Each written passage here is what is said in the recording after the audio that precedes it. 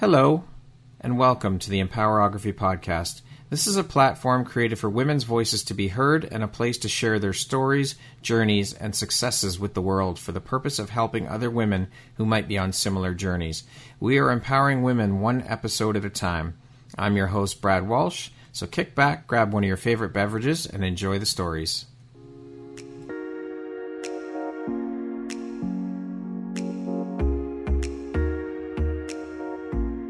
The world needs to hear your message and your story, so don't deny the world of that gift within you that the universe has given you. Someone out there needs to hear your story because it will support them in feeling hope, inspired, and even transformed. Do you want to discover how I help get my clients out of their own way, show up, and confidently share their message? I would love to extend an invitation to you to join me in my free masterclass, Start Your Own Podcast from Idea to Implementation, on Wednesday, April 5th at 1 p.m. Eastern.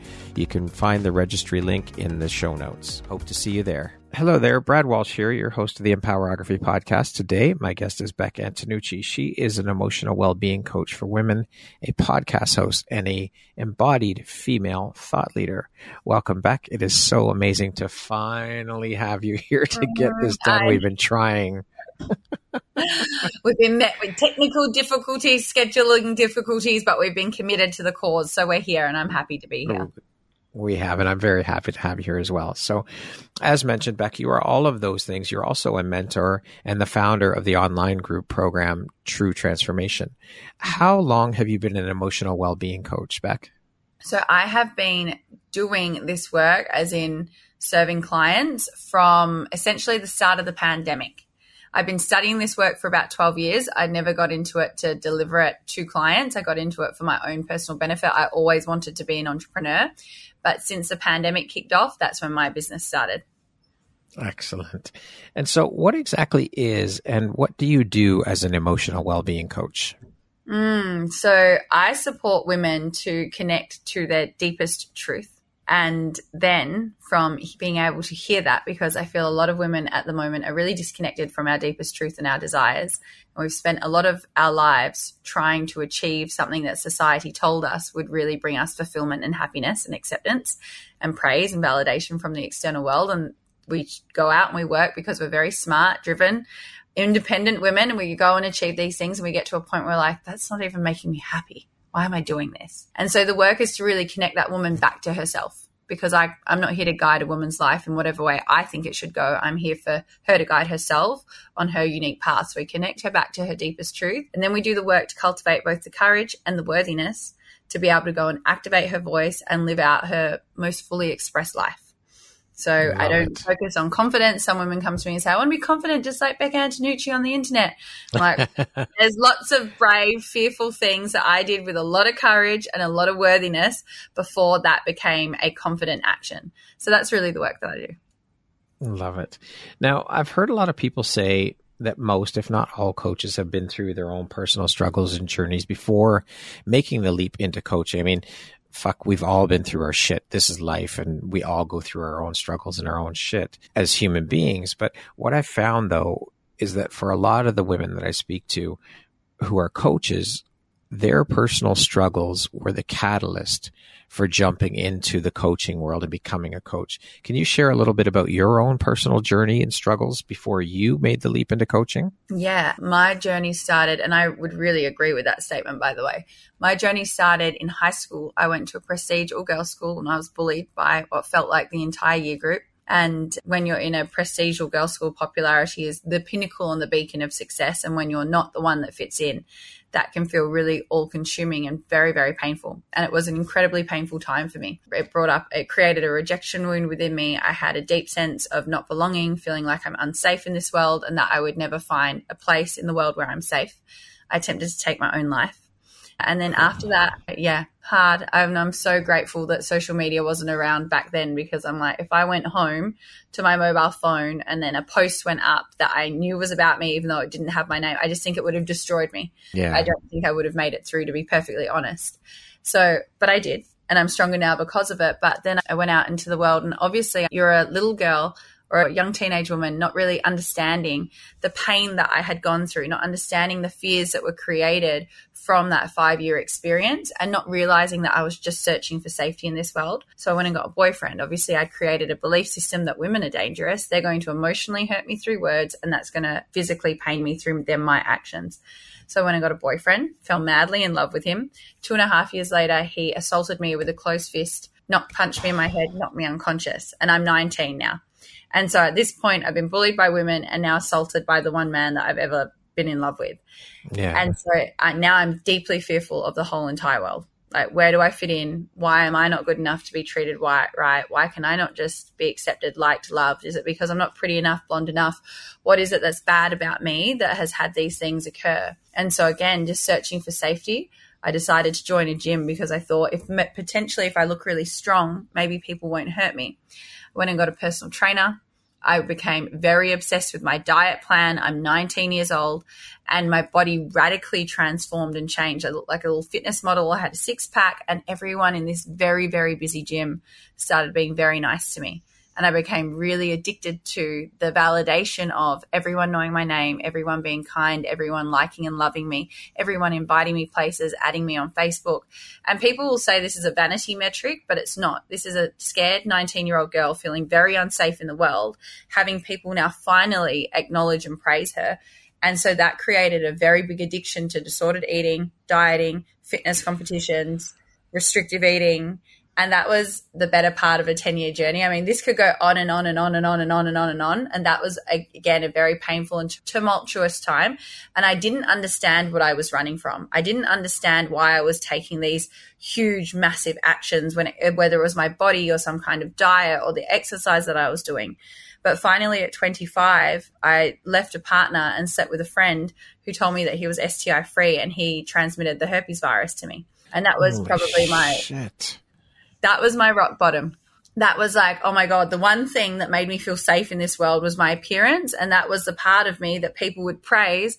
And then they'd either feel like they're not good enough around me, or they want to be my friend or want to date me. But either way, they were not trying to hurt me. And now that felt like it had been ripped from me, and I felt super unsafe in the world. And that was basically my rock bottom to find myself again. Jesus Christ, what a hell of a journey. You are an incredibly strong and resilient and courageous woman, truly. Thank you. It is a lot for someone to, when I think about, like, now I'm like, oh no, I'm fine.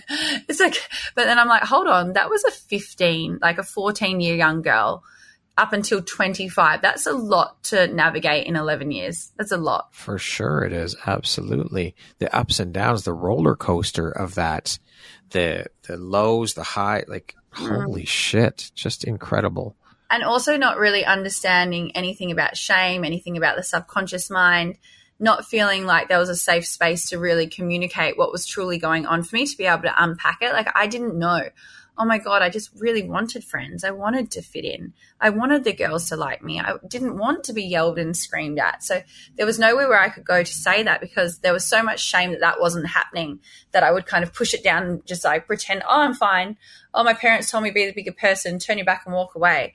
But there was no place for me. I'd even been to a few psychologists with my disordered eating, and they just weren't people I resonated with. There was no safe place for me to really unpack what my true human experience was. So, yeah, it was really hard. So how did you finally pull yourself out of that? You hit rock bottom with that last incident, and that was obviously the catalyst where you thought, okay, something's got to give here. I got to shift things. And so how did you do that? How did you pull yourself out? Well, to be honest, that rock bottom was also my savior from the disordered eating. Like, food and exercise was consuming my life in a really painful way. And so when the herpes virus happened, and I do a lot of meditation, I love to connect with God. I believe it's a power outside of me that reminds me of the power that exists within me. And so I was sitting on the beach and I was like, how has this happened? And what do I do next? And I heard this voice. You can say it's my higher self. You can say it's God consciousness, whatever you believe in. But I heard this voice saying, Rebecca, when are you going to learn to love yourself from within? And so that was kind of my awareness moment of like, I know what I have to do, but that feels really hard. Are you sure I can't just go to the gym and get a good body? That feels a lot easier than doing that. And I also had a deep desire to be an entrepreneur.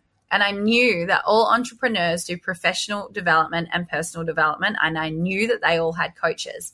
So not even for my own acceptance yet, but just for my desire to be an entrepreneur, I thought I'm going to start doing these courses that entrepreneurs do because, that's how I'll become successful and then I'll be good enough.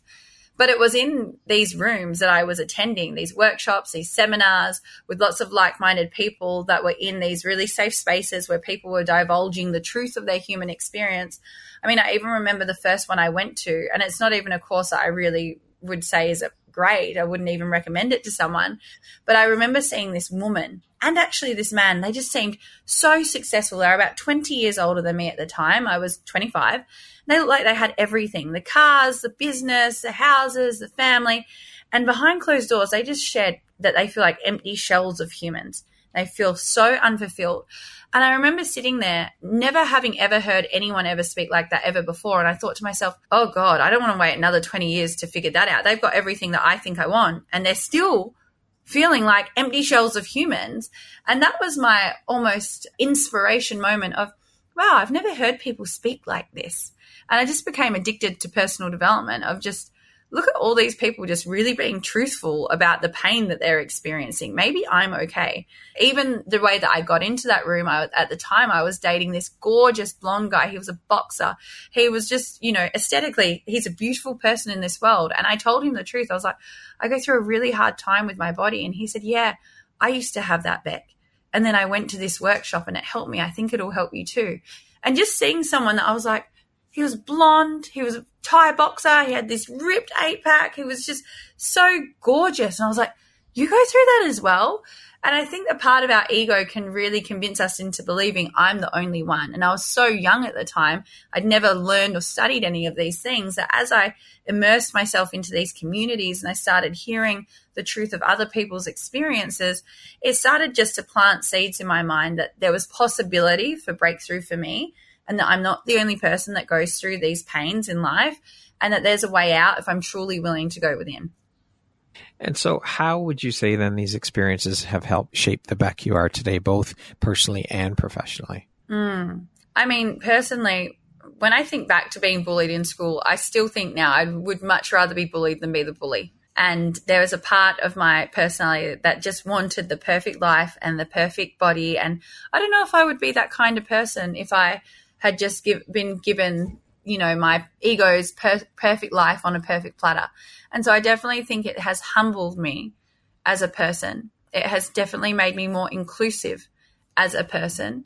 It has given me a voice and for me, breaking free from herpes, stigma, and shame, it's kind of like I've gone through a breakup right now with someone that I really love. And when I'm in a hard point of emotion, I call them waves. And my ego mind likes to trick myself that that's the way forever. It's kind of the weapon in my back pocket of like, Beck, you got through disordered eating, like 10 years of disordered eating, and you broke free from herpes, stigma, and shame and talk about it publicly on the internet. You, my love, can absolutely get through it. Like you can get through this right now moment. And so for me, it's become just this like stake in the ground, golden ticket in the back of my pocket, just to remind me in down times or more challenging times that I can do the hard thing and I can make it through whatever I'm navigating. And then professionally, it's something that has gifted my business in such a beautiful way. I'd closed down my activewear just before the pandemic. Just before the pandemic, I had started speaking publicly about the herpes virus. The pandemic hit and I really thought to myself, what am I doing next with my life? And I knew that I was brilliant at facilitating this work, and so many women started coming to me, and my business, it was like the path of least resistance. It just started flying. I put a lot of work and effort into it, but also it just was the most easeful, natural thing. So it's created a lot of trust and a lot of rapport and a lot of peace. I get hundreds of messages every single week. Even now I'm like, I don't need to talk about herpes anymore. Herpes is meaningless to me. It's like, I have herpes, I'm in Bali. It's the same neutral energy. Yeah. There's no energetic charge. There's no pain. There's no shame there. There's not even like a deep sense of pride anymore, except for when I'm referring to the golden ticket. Like, just remind yourself, Beck, once that was very hard for you. But it has, women message me and there can be such painful messages about their depression or their suicide ideation that for me it's something that I can't stop doing, because I can do it so powerfully and I do it so uniquely in comparison to other herpes advocates online, that I'm just so grateful that I can be a voice for it. Because at 25, I was searching for a woman like me and she wasn't anywhere on the internet. And now I feel such a deep sense of pride and peace that other women can find me and use me as a permission slip for themselves to find their own breakthrough. Love it. That's so powerful. It's just become part of who you are because of what you've been through. It's bred into you. It's part of your DNA now. Yeah. And I mean, it was honestly that, like, I can't resonate with the pain that I was in then, but it was so painful. It was just a constant siren in my mind all day long. Like, it wasn't, I'm very pro natural health, so it wasn't physically present anywhere in my body. And that was my confusion. I was like, it's not here.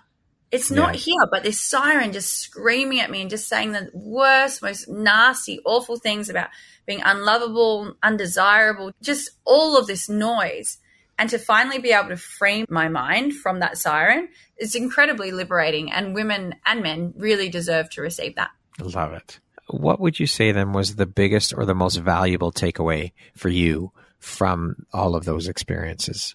Oh, 100% same thing every time. Always say it. Avoiding emotional pain will only further manifest more pain into your physical reality. So I didn't know that I was running from a rejection wound. I felt it too embarrassing to say, hey, I wasn't included in school. I didn't fit in. I was bullied. I just wanted to be accepted, liked, loved. I wanted my best friend. It was my best friend who turned on me and turned the entire year group against me. I just wanted her. I loved her. I wanted her to be my friend. I wanted to be accepted. I wanted to be good enough in their eyes. I wanted to be invited places. That felt too embarrassing and too shameful. So I ran from it. I won't be all the things I used to scream at me. Got the boyfriend when everything happened that he did to me. I was too embarrassed to admit that, yeah, he hit me and I just feel really unworthy because of it. I feel really embarrassed and ashamed. So then I'm on the treadmill at the gym. Must not be those things. If I'm just beautiful, it must not be. And kept going. Came back from overseas, from the Philippines, with a horror overseas breast surgery.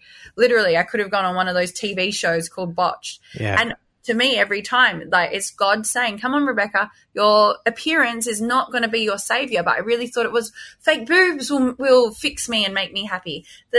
And every single time, the more that I ran from it, the more painful the thing that happened, that occurred. And then herpes was so loud. Like, I believe that I got tapped by the universe, slapped by the universe, hit by the universe, and then Mac truck to 2x4 at the back of the head. Yeah, 2x4. And that was herpes. And that was the point where I was like, I can't avoid any of this anymore. And now I have to look at it. You have to face it. Head on. Fucking warrior. I love it. Now, I want to talk a little bit about the coaching industry. With you being a coach, I would love to hear your thoughts on the coaching industry currently, the current state of it. Again, I'm going to go back to the fact that I've had many conversations with multiple women who work in the industry, and some of them, they don't even like to use the word coach because they think there's such a bad rap or a bad association when you use the word coach. They prefer to use mentor or guide or things like that because of the rep that the industry gets. What are your thoughts as a coach on the industry and where it is right now? I mean, I'm not attached to what anyone calls me. Even I've worked with so many coaches who are like, what is my title? I'm like, I don't care what my title is. I just know what the client is coming to me for. And really, they know me as Beck. The industry, I mean, I'm very grateful for it because I can deliver the work that I love to do. I think, personally, as coaches, mentors, guides, whatever you want to call us, we're very, very lucky in the way in which we can deliver our work. And it really requires the human to be in deep integrity, because it isn't regulated. You can just do whatever you fucking want with a client, to be perfectly honest. And as with any single industry on the planet, there is incredible people in it and there are not very good people in it. I mean, I have had arguments with doctors about the incorrect information that they're passing on to women about the herpes virus. Obviously, I got so into it. I've studied it for a long time. There are bad doctors. There are bad surgeons. There are bad restaurants. There are also amazing doctors, amazing mental health nurses. There are bad podcasters, amazing podcasters. So ultimately, I don't have a problem with it because it allows me to deliver what I love to do. And there are a lot of people out of integrity. There are a lot of people now that are seeing the money that can be made within the industry and have got into it for the benefit of profit. And that's personally what I don't love, because I got into the industry naturally it became my journey. And when it did, everyone was like, of course, Beck's a coach. Whereas now there are people like, oh, a lot of money can be made in this space. I'm going to dive in. I'm going to monetize my social media audience. I don't know how in integrity those people are. There's some work going on right now where I know, just a group of humans who I have seen the behind closed doors of these people. And there's some very out of integrity things that have occurred in their lives this year that I'm curious if they would be okay with the public knowing that those things had happened. Whereas for me, every single part of my life that happens behind closed doors, if it came out to everyone, there is not anything that ever happens at any point in time that if anyone knew, that I would be like, no one can know that. I'd be like, that. Whereas there has been some very big things with some people that are running and supporting groups of humans that I'm like, there's some stuff that's gone on that you don't want the world to know. And that is you out of integrity. That is you not being able to support humans. And that's the part that I don't like. That's more what I was referring to, is the fact that these coaches who are getting into it for the money and then promising their clients, oh, I'll make you a 6-figure coach or a 7-figure coach or whatever it is. And it's all focused on that. And that's all they give a shit about. Yeah, I mean, I definitely have a little bee in my bonnet over coaches, coaching coaches because I think it's very easy to sell dollars online. If you pay me 10 grand and I'm going to make you 100, of course, you're going to be like, here's my money. But for the product that I am delivering is supporting women to connect to their own truth, love themselves, express themselves powerfully. I'm not here selling money to people. And I think there's always in every single industry people who are going to be out of integrity. I've worked with a Mexican mentor and an American mentor, and the two of them combined cost me just under $100,000 in a year. And both of them, I was so upset with myself. And that was and it was hard to run my business powerfully when I was so disappointed. And over the course of 9 months, I didn't feel like I was any further ahead in the way that I delivered my business, but I had invested seriously into these people and put my trust into them, thinking that they were going to set me up for success in terms of my systems and processes. And for me now, it's like, and for any person thinking about investing, I just think we get to do our due diligence seriously, take our time with big decisions, make sure the person is actually capable of delivering on what they're committing to, read through the contract and set very, very clear expectations from the get-go so that you set and manage yours and theirs. Because, there's good and bad in every single industry. For sure. Would you suggest for people looking at approaching coaching and looking for coaches to reach out to previous clients of coaches? Oh, I mean, if you're there should be testimonials online for sure. Right. And do the due diligence. Ask. I mean, my most recent nervous system coach that I'm working with, she's a 9-month minimum container, and it's not a small investment by any means. And I said to her, I'm really nervous about investing. I've been done over by 2 coaches in the past. I know that was business, but I feel like this is a massive investment again, and I just don't really feel like I'm there to do that again. I've lost my trust. And she said to me, Beck, I'm not here to force you or pressure you. This has to feel good for you as well. But here are 3 of my most recent clients. I know that you know them, which I do. And she said, they have said they're more than happy for you to connect with them and just ask them a few questions about their experience. And I thought to myself, you know what? I am going to do that. And so I reached out to all of them individually and said, do you have a few minutes? I'm thinking about working with so-and-so. I'm a bit nervous about the investment. It's quite big for me. Also, the American exchange rate is really shit for Aussies. Yes, so it's a shit for us too. Yeah, it's a massive investment for me, and I'm a bit nervous about doing it, and I don't want to enter a nervous system container in fear. And so it was actually those 3 referrals, me doing that due diligence, that had me lean in with more ease. And also the other thing that I want to say on that, she didn't force me to sign up with her. And a lot of my clients have said that too. Some of my clients who reached out to work with me 3 years ago have now leaned in 3 years later, and they said it was the lack of force. So if a client I'm not there to like sell to them. If they're just not ready, I like to honor them and also leave the door open, that if they ever feel super called, my door is always open for them to come into my world. And I think that speaks volumes. I think the coach that just wants the numbers on the table versus the coach that really gives a shit about the client, there's a very big difference. Absolutely. Beck, what excites or lights you up or is the most rewarding for you about the work that you do with your clients? Seeing women just breaking free from whatever they think is holding them back and seeing them express themselves courageously in whatever their unique self-expression is. I am not, like, my most recent mini course is called The Fully Expressed Woman because I love seeing a woman in her full self-expression. I think it's beautiful. I think it's sexy. I think it's magnetic. It's like when you see someone that isn't like quote unquote a good dancer, but they're just like, you can tell that they're in their body and loving it. And you're just looking at them like, you look like you're having the best time and I want to join you.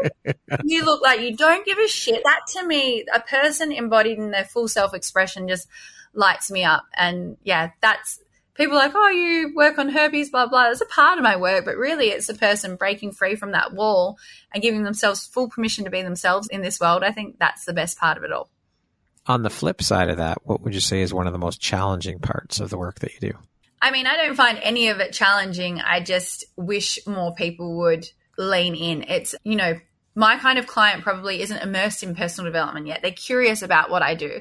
But when they're investing, they're sending this like stranger on the internet money. Like, is she going to close down her laptop and just drink cocktails in Bali and never even have a call with me?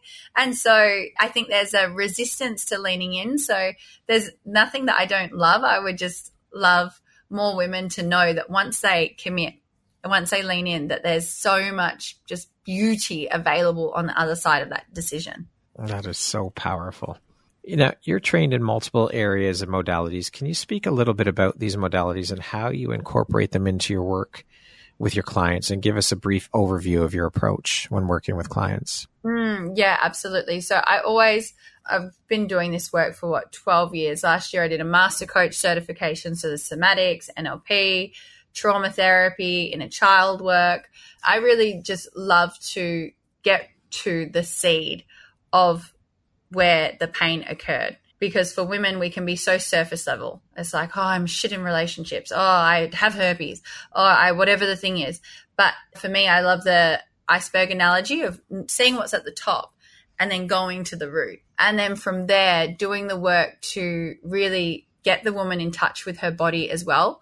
You know, I think a lot of coaching has failed us up until now because it can be so mental. You know, we're mindset coaching everyone, which definitely has its benefits, absolutely. And then we're missing a really big piece. Women are disconnected from their bodies. We are disconnected from our sensations. We are disconnected from our desires. We're overriding our sensations with our mind. We're trying to like cognitively do something that is against what our body is trying to say. So my work is about going to the root, going to the seed, and also getting that woman connected with what is occurring in her body so that she can actually see how she's showing up to life. Yeah, getting more aware of what is happening in her body and then moving stuck and trapped energy, like any painful event that we're going through, any forgiveness process that we're navigating. It's also attached with a big somatic piece so that the energy that is stuck, that's trapped inside, we actually move it through and create space for more to come in. Now, you're an embodied female thought leader. I assume that you work with a lot of professional women around leadership, thought leadership, mindset, as you just mentioned, is part of it. What makes a successful thought leader, in your opinion? I think being who you are in the public eye and behind closed doors, no matter what. Yes, you get to keep your sacred information sacred. But if there is just something that you don't want the world to know and you're saying that you're this like embodied, self-expressed, authentic person, I just don't believe that to be true. Like 100% respect people's sacredcy for their life, and everyone doesn't need to know everything. But I really feel if there's certain parts of you that you're not being truthful about, then I do not believe that to be embodied at all. Relationship coaches that have terrible relationships, body positive coaches that have an awful relationship with their own body and food. Just, we have to be able to practice what we preach and be true. Like, it just allow yourself to be a human and allow others to know that you're human just the same as them. We get to take mentors and masters off pedestals. No one is better than anyone. I actually think the most powerful coaching client relationship is when the two see each other as equal. I chose my nervous system coach because I see her as an equal to me, not better. Well, she can learn from you as well. It's a two-way street. You learn from each other. 100%. You're right. coaches, mentors, all of these people need to be taken off the fucking pedestals. There is no reason to put anybody on a pedestal. Mm-hmm. We are all at the same level. We are all equal. We're all human beings. And that's all there is to it. We all have our struggles. We all go through our shit. 100%. And just because you've been through the struggles and you've come out the other side of a particular struggle or a few particular struggles does not mean that your journey's done. You're going to have other shit that you've got to struggle through. The journey's not over, period. Life will always, like I said this in my opening calls for the ladies this week. I'm not here to support you to create this perfect life where nothing rocks you, because I don't know, if you're trying to reach enlightenment, maybe that will happen, and then I don't think you'll actually exist on planet Earth being a human. So as long as you're here, as long as you're a human, life's going to continue to life. And the part of the work is actually resourcing yourself so powerfully that when life rocks you, you're like, this doesn't feel great right now. Yeah. And I'm resourced from within to be able to support myself in a more powerful way through the experience that I'm navigating. What's the process in your mind that best supports leadership development? Having an incredible leader as your mentor. For me, I found Alexi Panos online maybe 10 years ago, and something within her just like resonated as such deep truth for me.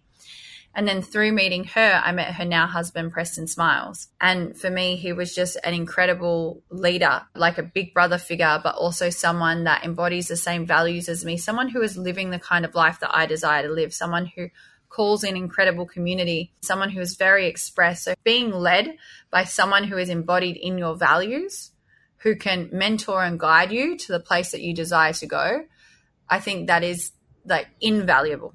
I think every leader, every mentor really gets to be led and mentored by someone else. Absolutely. Because again, it goes back to the fact that we're here on this planet and the journey is never ending. We never get to the end. There's always work to be done. Always. And it's continual. You have to continually work on yourself. So yes, coaches need coaches, mentors need mentors. It keeps going on down the line. You never stop learning. If you stop learning, you're done. I agree. What is one tip or takeaway that listeners can implement immediately to start stepping into and embracing their inner leader and start owning their shit? Just asking yourself every day, what am I avoiding? That's always been the question that I ask. And I actually interviewed Alexi the other day. And the question that she said that she journaled on for a year is, what is it that I'm pretending to not know? Which I thought was a really powerful way to ask that same question. So really getting very clear with yourself, like, what is it that I am avoiding? Maybe from my past, maybe from my present. But I think any leader asking themselves that will bring up a lot of truth and call us forward into a lot of integrity. Powerful. I want to speak a little bit about women in entrepreneurship, and I'd love to hear your thoughts on the landscape of entrepreneurship and women-run businesses in terms of how it's evolved and how it's continuing to shift and evolve now. How do you see the evolving that's occurred since you first got into entrepreneurship? Do you know what? My answer a month ago might have been very different. You know, in this breakup, I'm really sitting and spending a lot of time with myself questioning what I really want for my life. Why did 25-year-old Rebecca want to be an entrepreneur? Why am I such a fierce go-getter? Why does a lot of my time get spent working? Is that really what I want? I love my work. I love it. And as I've been in Bali and I'm, they scoot around, I'll see a dad with his little girl and she'll have this little helmet on and it'll just light me up. Just instant access to joy. And I've been thinking about like traditional masculine, feminine roles and dynamics in relationship. And I even had that incredible episode with Alexia. I just feel for a lot of us women, we have been so hurt that our independence has become a protection mechanism. And so I'm just I don't really have an answer for you right now because yes, I think it's so great. I think women are so smart and we can do it all. But I'm really starting to question, are all of us who are doing it all, do we really want to do it all? Or are we doing it all to keep ourselves safe? That kind of like, I can do it all myself. I don't need a man. I don't need a man to provide for me. I don't need a man to take care of me. I've got everything. And I even went for dinner with 3 male friends the other night. And they're super, like, very successful men, businessmen. And they said to me, Rebecca, I don't care what she does for a job. Like, I want her to be happy. But I don't need some, like, fierce, independent go-getter. They're like, we've gone on dates with those women and we kind of sit there and think, there's nothing that you want from us. And we desire your nurturance and your love and your care. And you've kind of got this big wall of like armor up, and you've also armored yourself with money and success and online validation and this Instagram channel. So I don't really know my answer to you in this moment, but I think it all comes back to we get to get very clear as women where our desires for independence and this mass amount of success is coming from, to make sure that it's coming from a pure, beautiful, integral place and not from protection. That's my answer right now. All right. I love it. Are you seeing a shift then in terms of more women making the jump into entrepreneurship these days as opposed to when you first jumped in? And why do you think that is, if so? I think there is a lot of online conversation. There's a lot of people living lives that maybe you're sitting there in the office doing a job that you don't love and you're scrolling, and this person's in Bali and they're having a watermelon juice at 12 o'clock and I'm sitting here looking at my boss. I can't believe I'm here doing this work right now. What else is possible for me? So I think seeds of possibility have been planted into people's minds for sure.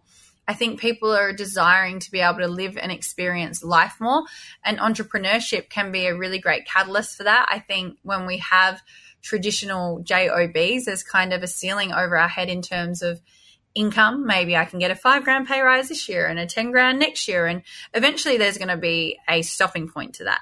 Whereas in entrepreneurship, kind of the sky is the limit and there's no ceiling on top of your head. And if you really believe that abundance is infinite and we can all call in as much or as little as we truly desire, for anyone that's desiring a bigger life, and I'm sure there are many of us, we're realizing that traditional jobs, the way that our parents told us would be the thing that would keep us safe, protected, and happy is not actually a path that we desire to walk down. And I think women, again, I'm just going to keep coming back to, I think we have been hurt. Our hearts have been hurt. And creating that independence has created a deep sense of like pride and worthiness and strength. And then also it gives us access to be able to experience more and more and more of the world. So yeah, women are jumping in because we do deserve to live big, beautiful lives. And maybe the way that we were taught just wasn't working anymore. I don't think it was. I mean, there's all the societal conditioning, parental conditioning. You know, girls are meant to sit there and look pretty and not speak up. And if a woman is speaking her mind, and let's use a corporate job as for example, if a woman is like very forward and pushes her agendas in the company, she's a bitch. She's a bossy bitch, or she's this, or she's that. And like all of these things, it needs to shift. It needs to change. Yeah. And we all get to have a voice is just the only thing that I have to say in any domain, whether it's a corporate job, whether it's life in general. People want to feel like their voice is worthy and safe to be heard. And if we're contending an authority figure, that my voice is still equally as valid and worthy as yours, just because you have some kind of authority over me, in your opinion, doesn't make your voice more worthy. Maybe what I have to say has a lot of value and can impact a lot of people within our company powerfully if you were to listen. And I think it's sad that people feel like they have to fight for that. What advice then do you have for women looking to grow either their own business or within a company that they work for?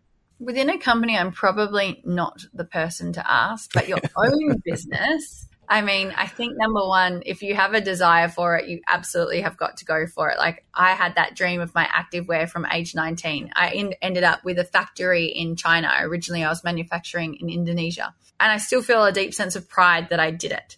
It taught me so many lessons. I think my fallout with my business partner and our company that broke down was more valuable than any kind of uni degree could have ever been for my life, and really set me up for success in terms of being able to run my coaching business from day one with so much ease and grace and profit. And so number one, you just have to jump in the deep end. Like I see so many people that are just getting ready to get ready, that buy all the courses, buy all the equipment. Like one of my clients, she wants to start something and she just went out and bought like every single bit of tech that you could ever buy for like this professional thing that she thinks she wants to do. And I was like, I created a successful coaching business off an iPhone, a Mac, laptop, Word, and email. Nothing high tech. I didn't buy any of the bits. I just did the thing.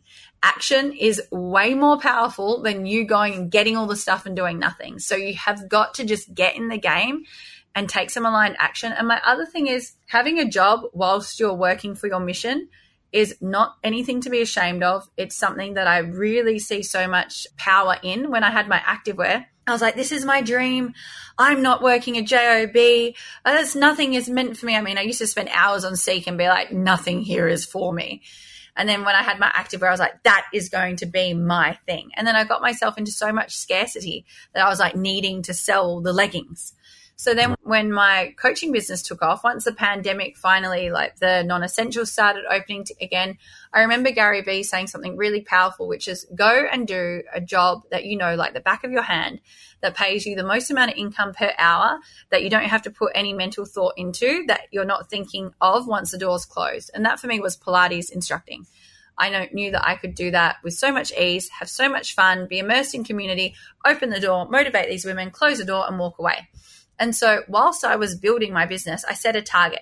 Until I've earned my first $200,000 in a year, I'm going to keep teaching Pilates so that I know that my rent and bills are paid. So every single client that I signed, it was never, oh my God, I need you. I need you to pay my rent. It was, client, celebrate, success, amazing. I'm still cared for no matter what. And that I really feel propelled me to create my business faster. And then after 9 months, I thought to myself, I don't need a job anymore. I can actually truly look after myself. My business has proved to me that she is sustainable and creates the same recurring income every single month that I'm cared for and I'm taken care of. So that to me was like a powerful, to begin with, there was like a part of my ego that thought, no, I will not get a job. And through the scarcity that I went through in the activewear, I saw the value in it.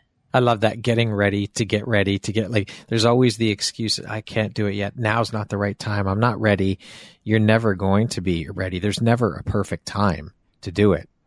Oh, so many of my friends that want to start podcasts and they've got all the equipment. I'm like, have you recorded a podcast yet? No. Okay. Well, all the equipment isn't going to record the podcast for you. No, you have to jump in and do it. All the equipment. I'm going to, whatever it is, all the stuff. I'm like, you don't actually need all the stuff. You don't.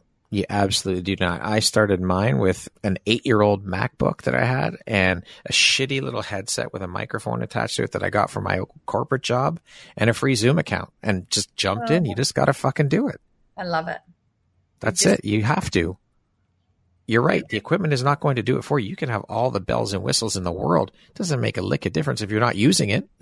Well, the thing is as well, you're going to learn in the face of your action. Yeah, your first podcast might not be great, but I'm sure your 100th one will be incredible. And so everyone gets really attached to, women come to me for confidence all the time.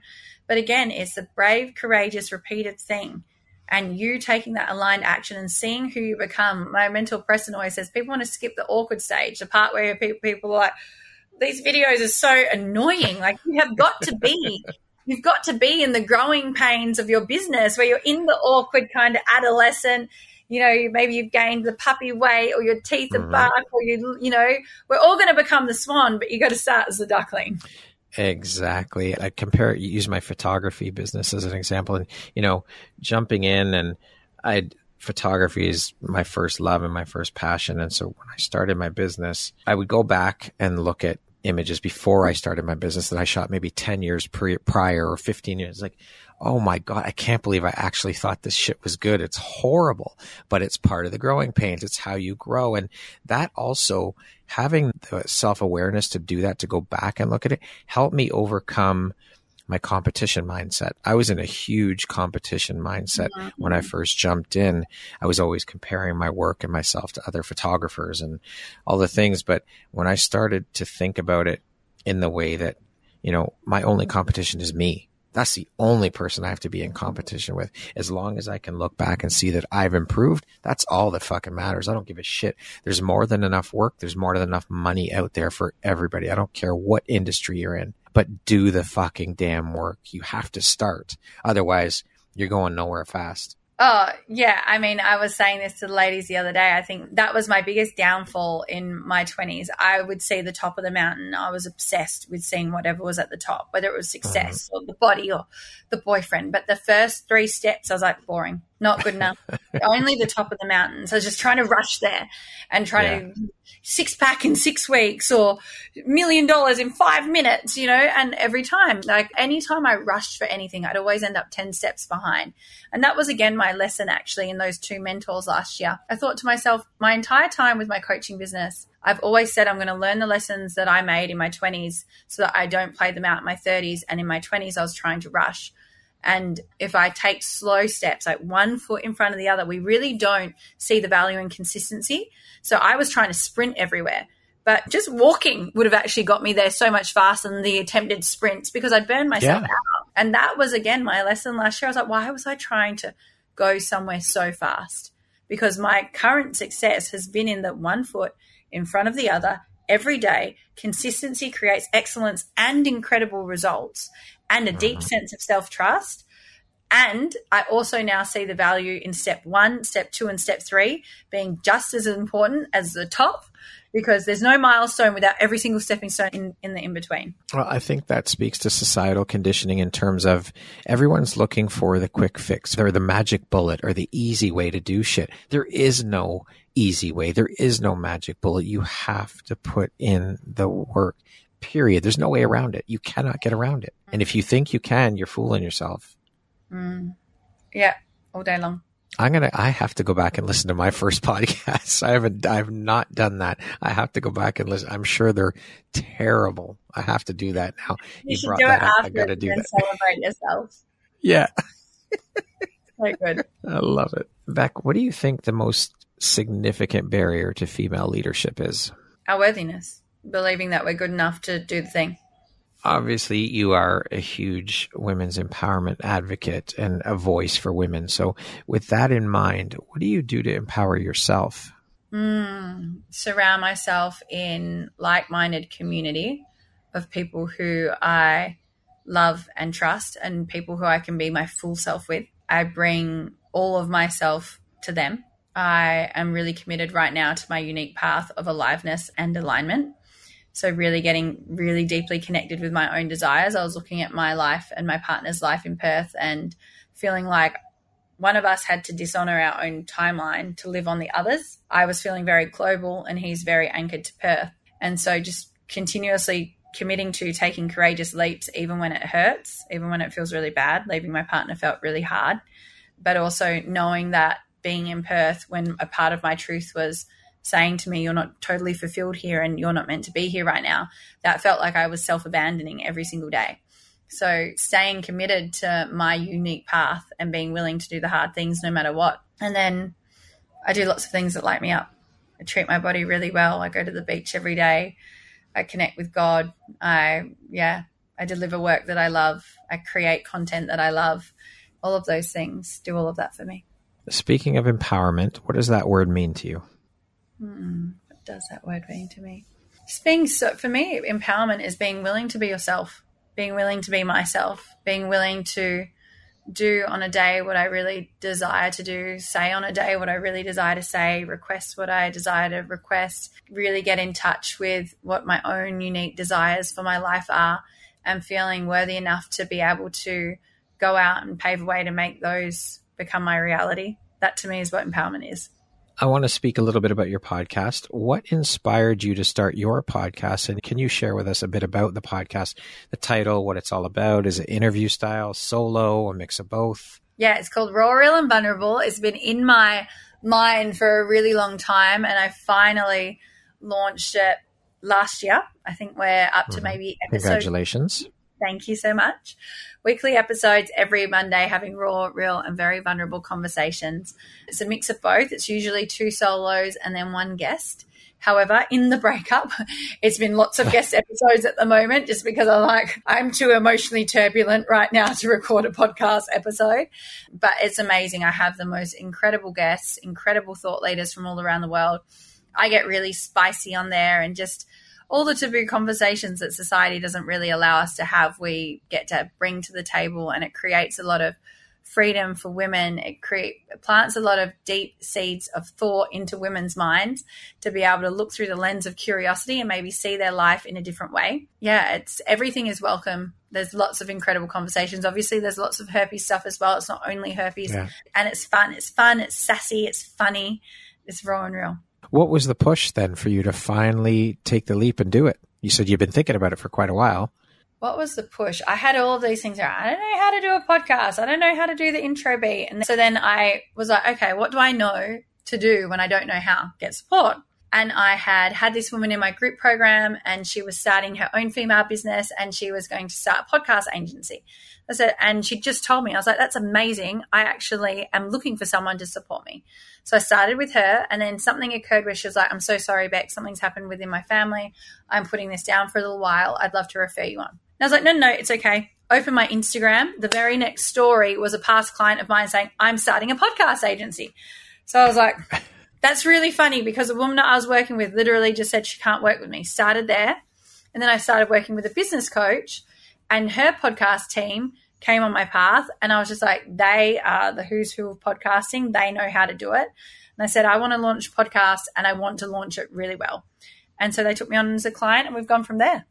What do you think your unique skill set or superpower is that's helped you become successful? For the women that resonate with my voice, I am such an activator for them. There's something about me that just like my energy will just push into them, and they, in the time that they're working with me, truly believe that they can go and do the hard, scary thing. And it's just so natural to me. When I was a personal trainer from 21, I didn't realize I was essentially life coaching them then. I thought they were coming to me for the lunges. They weren't. They were coming to me for me. They would come. They would leave. They would have the best day ever.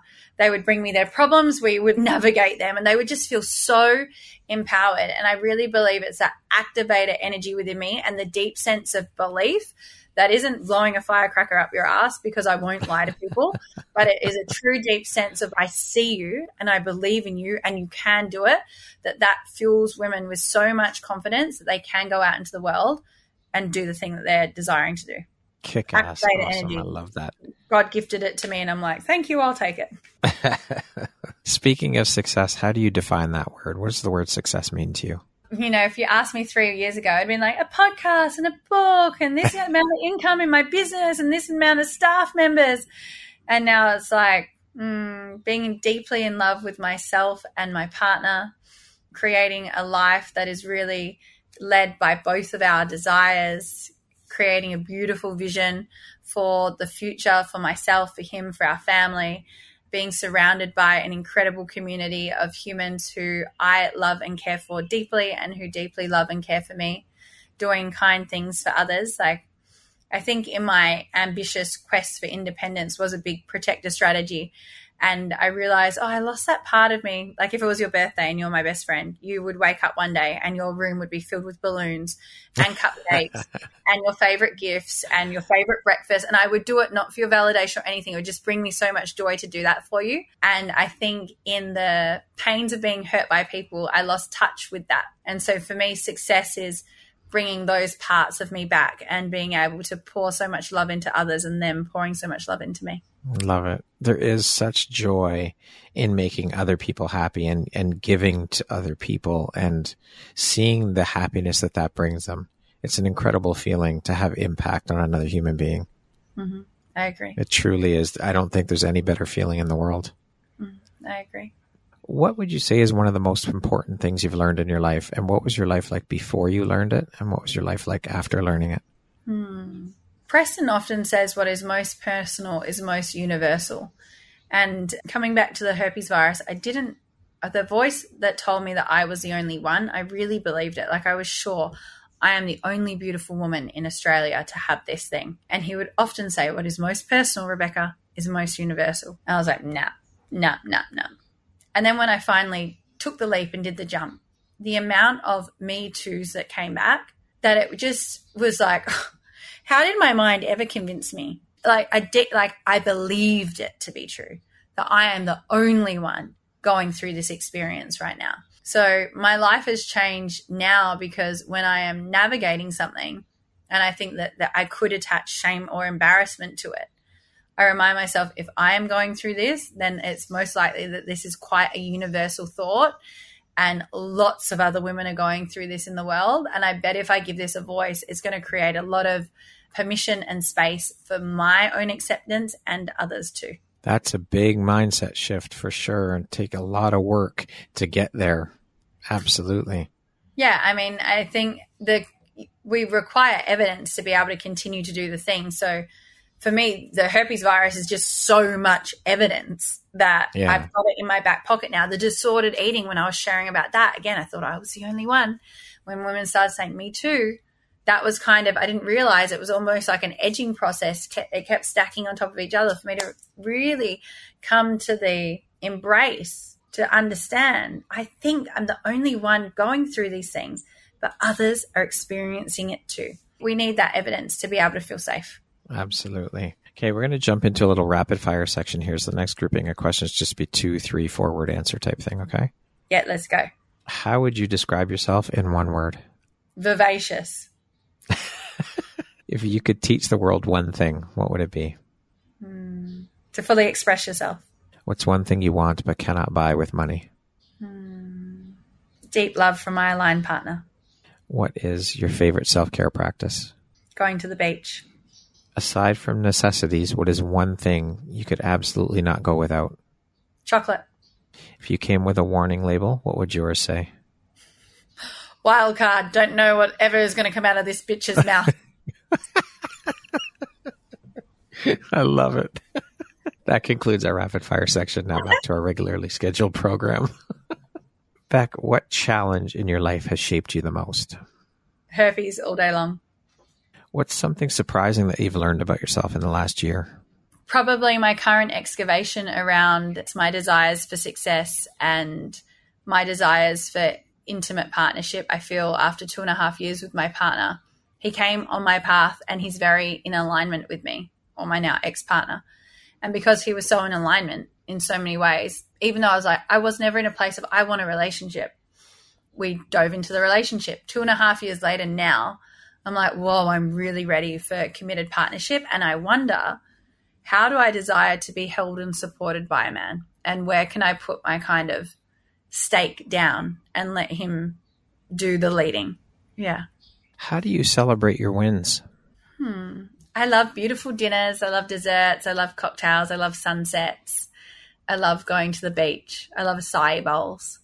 Quite simple things, really. I see a theme here, Beck. The beach, the beach, the beach. Beach is my teacher. I'm like, after this, I can't wait for my beautiful coffee with my feet in that ocean. It's going to be amazing.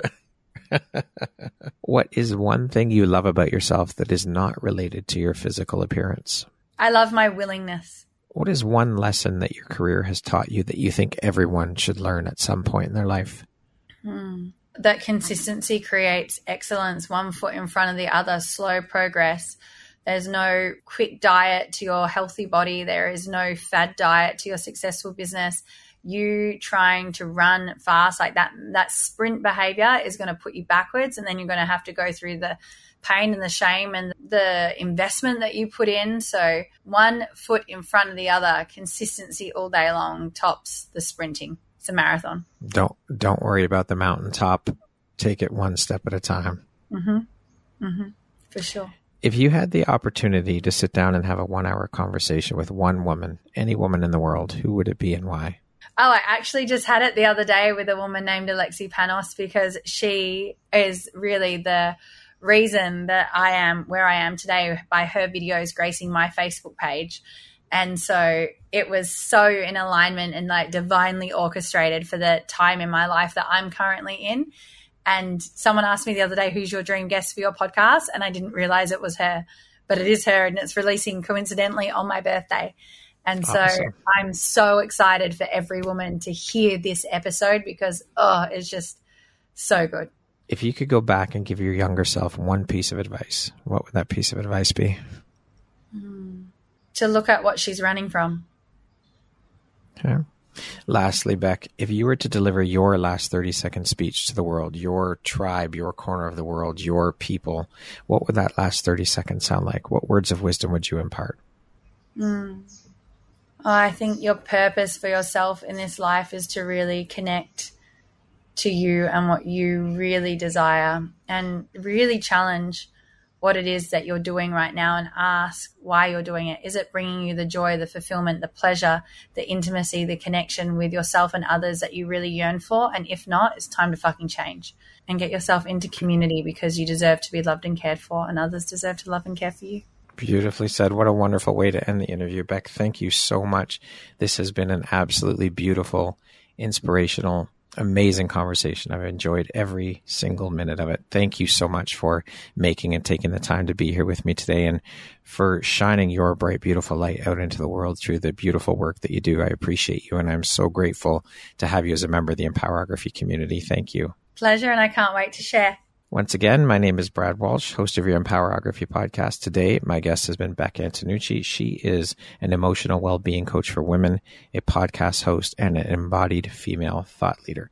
Thanks so much, Beck. I hope you have an amazing rest of the day. Thank you so much.